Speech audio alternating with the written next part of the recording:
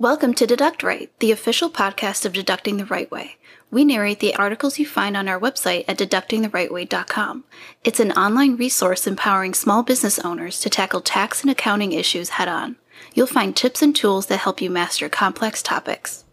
Before we begin, let's go over our disclaimer. The information you hear does not replace or substitute the services or consultation with trained professionals in any fields such as accounting, finance, business consulting, legal, or psychology. You should speak with your representatives before implementing any tips. Only a licensed professional who has reviewed your file is in the best position to advise you. My name is Iris, the co-founder of Deducting the Right Way, and I'll be your narrator for this episode. 12 personalized corporate gift ideas for your customers.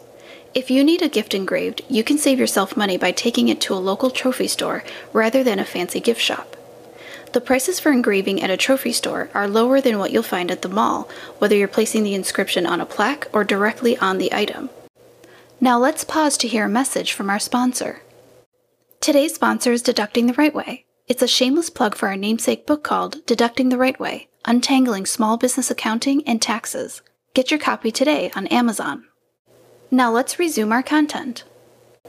Gift ideas for customer appreciation, special occasion, or the holidays.